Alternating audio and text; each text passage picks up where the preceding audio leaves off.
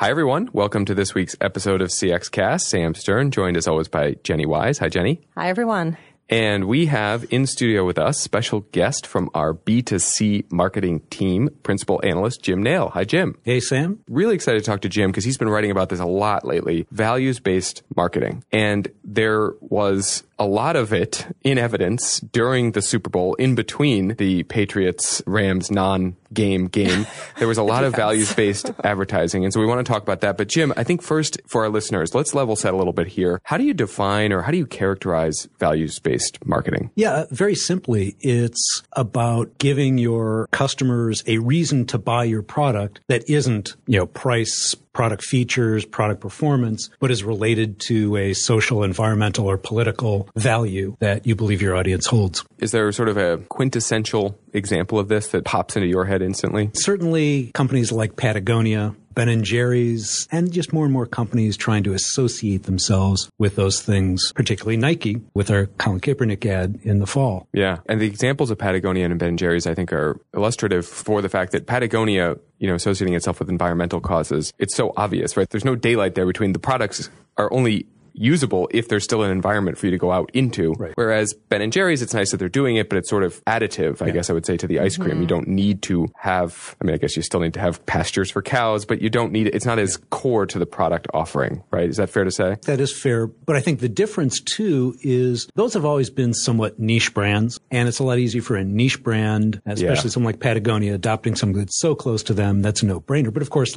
does North Face have that same kind of association? It's true. No. I don't think of it that way. I think they probably do support some environmental groups, but they don't make it as much of their brand identity as Patagonia does. But when you see a Nike, when you see brands like that, big mass brands starting to adopt these values, there is a change in the air. No, I think it's a really good point. Ben & Jerry's can reasonably pursue any causes that they believe in, and they only need 1 or 2% of the market share, and they're absolutely thrilled. Whereas Nike is looking at 40, 50% market share. Gillette probably even higher for men's shaving needs. And so then you really do need to think carefully about which causes you associate yourself with and what that will mean to certain segments of your customer base when in Gillette you're looking for pretty much universally all men who shave. I think it's interesting too that you just said the word causes, because values can run so much more deeply than a cause. I really care about the environment that is core to my value, or some people have religion that is core to their value, right? Or certain social or economic causes that are core to their values. But sometimes when you use a cause, it sounds like you can be piggybacking on a current movement or moment, which is maybe less genuine of a type of value-based marketing. You hit on, I think, a really important distinction, because if you go back 15, 20 years, there was a whole fad around cause-related marketing. American Express kicked it off when the Statue of Liberty was being renovated. And so every time you used your charge card, they made a, 1 cent or 2 cent, whatever it was, donation to the restoration fund. And then that was very successful. That caught on. And so a lot of companies then started doing those kinds of donations. And you still see companies that donate, some percent of their profits to one of these causes. And that's fine, but writing a check to a cause is pretty darn easy. And I think values-based marketing is very different than what people often confuse it with, corporate social responsibility, because often the corporate social responsibility group at a company is in charge of the charitable donations to all these causes. And again, writing a check's real easy. Anybody can write a check for anything. But, if Patagonia were writing checks to these environmental causes and then you go into their factories and they're, spewing pollutants everywhere, that doesn't jive. And that's where over the years of cause-related marketing, of corporate social responsibility, even of green marketing that was a big fad in the 90s into the early 2000s, consumers have gotten pretty savvy to whether a company is really doing it or are they, just trying to cover up their sins. We remember when BP stood for Beyond Petroleum. Right. And then soon after, we also remember when they put a lot of that petroleum into the Gulf of Mexico. Yeah. So BP was BS. You had a wonderful line in one of your blog posts about this recently, and we're going to come to the Gillette example here in just a moment. But I think this speaks to it. You said, backpedaling and highlighting its charitable donations, speaking of Gillette, as proof of its values, risks creating the perception that We Believe, the name of the campaign, is nothing more than a marketing ploy exploiting a serious social issue for crass monetary gain. And I think that really speaks to what you were just highlighting and answering Jenny's calling out causes as not really indicative of values is you're just saying, okay, we wrote the check, we wipe our hands of this, we're on the right side of things, when there's so much more to this if you are truly going to be values driven as a firm. Yeah, since you spoke of religion a moment ago, I liken that to the practice in the Roman Catholic Church in the 14 and 1500s of buying indulgences. And we all know how that ended up. And that was the shame of Gillette. They seemed to be saying something important and seemed to be serious, but then when they were challenged on it, they fell back on that, we're going to give, millions of dollars to the boys clubs and girls clubs. It's like, you better believe in this more than that. And for listeners, remind everyone what happened here that has us talking about Gillette as if everybody knows what happened. Yeah. Boy, probably like 3 weeks ago, they launched this campaign, We Believe. And the gist of the commercial shows Gillette wants to promote men to behave in less sexist ways. And so the video showed things like bullying and showed men catcalling attractive women or mansplaining, to a woman in a meeting, and then showed, men who would break up the bullying, who would stop their friend from catcalling, were being more respectful for women. One of the mistakes they made was in the announcement around it, talking about how they're trying to address toxic masculinity, which I think was an unfortunate term that's just inflammatory in itself. But anyway, it's taking their, best a man can get slogan, which they've been using for 30 years, and updating it to best a man can be, and saying that, there's more to being a man than just being clean shaven and you're well dressed, you have to behave appropriately. And all that's good, but their execution really fell down. Yeah. And they took a lot of blowback on social media.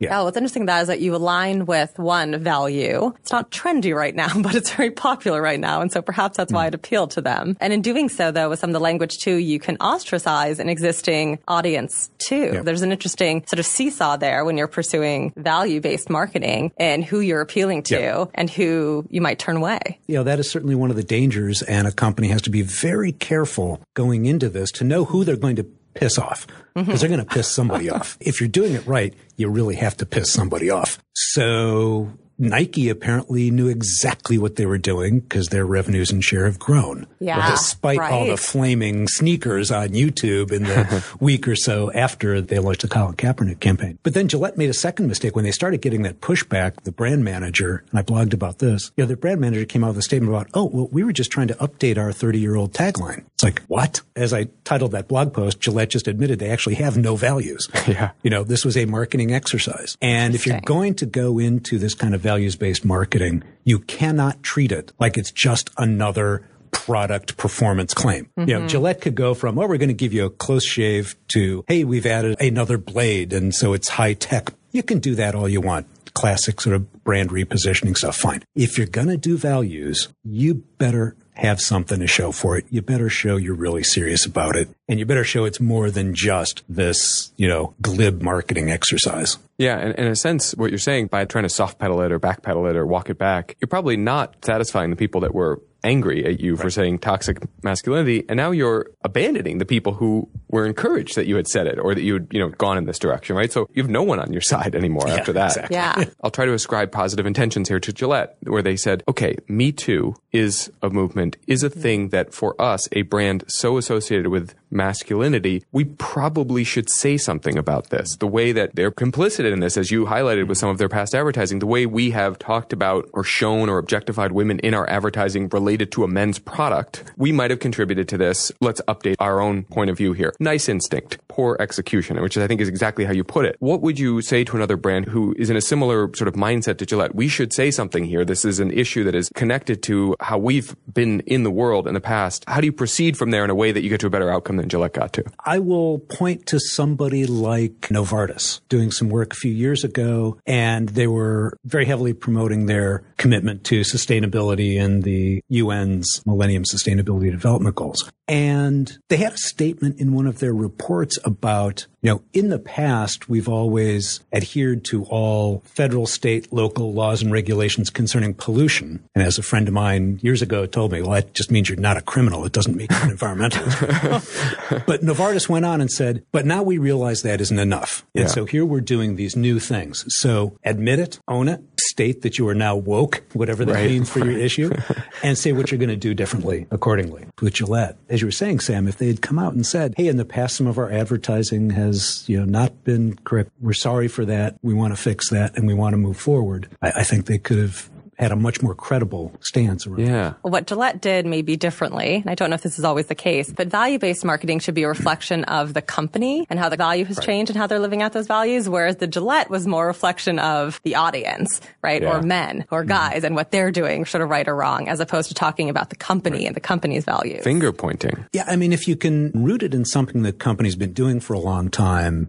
that's great. Think a company like Johnson & Johnson. They've had their own issues over the last few years, but, from their founding, if you've ever been to their headquarters, in their lobby, they have this big statement of what their values are that's like from the founder's mouth. So if you can use things like that are in the legacy and in the culture, and then, extend them to new issues, extend them to new topics that are in the zeitgeist, then you've at least got a history you can point to. Virtually every company's founding values or ethos are positive things, right? Are things you can echo back to. But, you also have to make it concrete enough. Like, every company, we value integrity, Right. We value our people, every one of those statements. I know, Sam, you've written a report like that. Like, it's all this bland, namby-pamby, God, home, mother, and apple pie kind of stuff that it's like, okay, show me. What are you really doing about that? A couple of years ago, I was in Madrid with a telecom company, and they were sort of thinking about what values, they should embrace. It was interesting because in their annual report, their chairman wrote about how the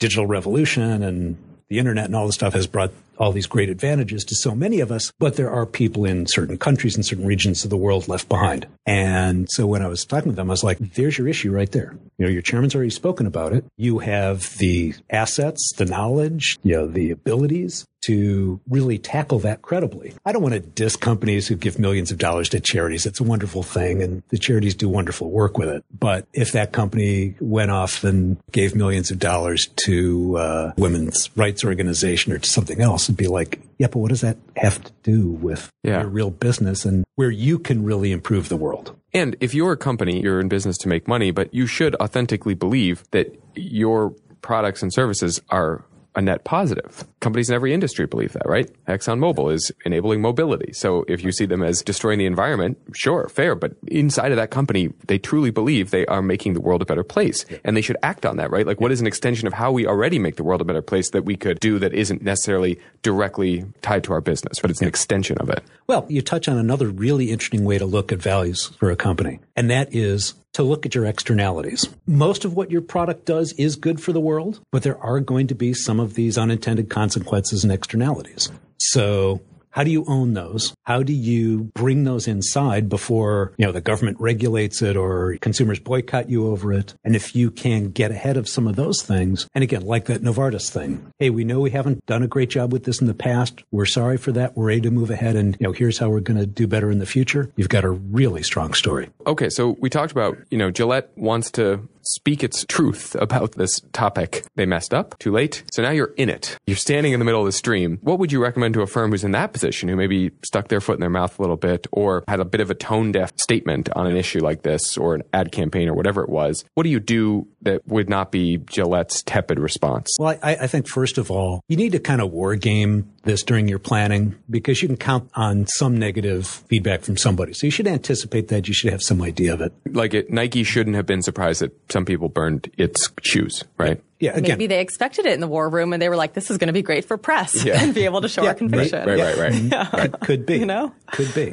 But the last thing you do is come out with that kind of statement about, gee, we were just trying to update our marketing. Their first response should have been, hey, we wanted to start this conversation. Gee, we kind of got off track and maybe our use of the term toxic masculinity took it a direction we didn't intend. We're sorry for that. But in their announcement, they talked about the 3 core values they wanted this campaign to represent and to encourage men to adopt were respect, accountability, and role modeling. So what they should have said is, gee, toxic masculinity took the attention away from what we really want to talk about is respect, accountability, and role modeling. So we're sorry for that, but let's get back and talk about respect, accountability, and role modeling and take control of that. We're glad there's a conversation now about what modern masculinity is about. Well, let's have it around these 3 things that we think are important. So acknowledge the mistake and bring it back to what the core message should have been. That's one of the other big differences in values-based marketing. Corporate speak is the death of credibility. If you come off as some PR flack with these carefully crafted things that the lawyers approve of that deflect any possible responsibility, people aren't going to believe anything you say. Right. And, if you're getting into these kinds of values, those are very emotional, very human things. You need to sound like a human being about them. And hey, every human being makes mistakes. Every corporation makes mistakes. In the great scheme of things, the kind of mistake Gillette made is really not that big. Mm-hmm. So own it, atone for it, correct it, move on. Okay, so final topic, touch on the Super Bowl, the Super Bowl ads. And I thought one really telling line from your blog post here was the extravagant foolishness was the turn of phrase you used. Seemed to be behind us now in Super Bowl ads, where I think it was almost the amount of animals, talking animals and stuff every year. Yeah. You could count, probably needed 2 hands to count. And that really went away. So talk to us about the trends you saw in the Super Bowl ads this year and related to the values-based marketing. And what was interesting, if you look at the USA Today Ad Meter ranking, 7 of the top 15 were values-related ads. Things like the Bud Light ads, with the medieval knights and, the giant barrel of corn syrup, heavy CGI, heavy production value things. None of them broke the top 15. Great. Well, Jim, thank you for joining us on CXCast, a bit of a non-traditional CXCast this week, but I think the commitment to values is a really important element in delivering a good branded customer experience. Who are you as a company? What do you stand for? What should your customers expect from you? And what do your employees expect from you as their employer too, on the employee experience side? So I think all of this applies. You sort of had a nice set of blog posts there covering the sort of various stages of their attempt to walk it back and then maybe double down and then not getting that right either. So I think that'll be a really good follow-up read, listeners. So check that out. And we'll talk to you all on next week's CXCast. Bye for now.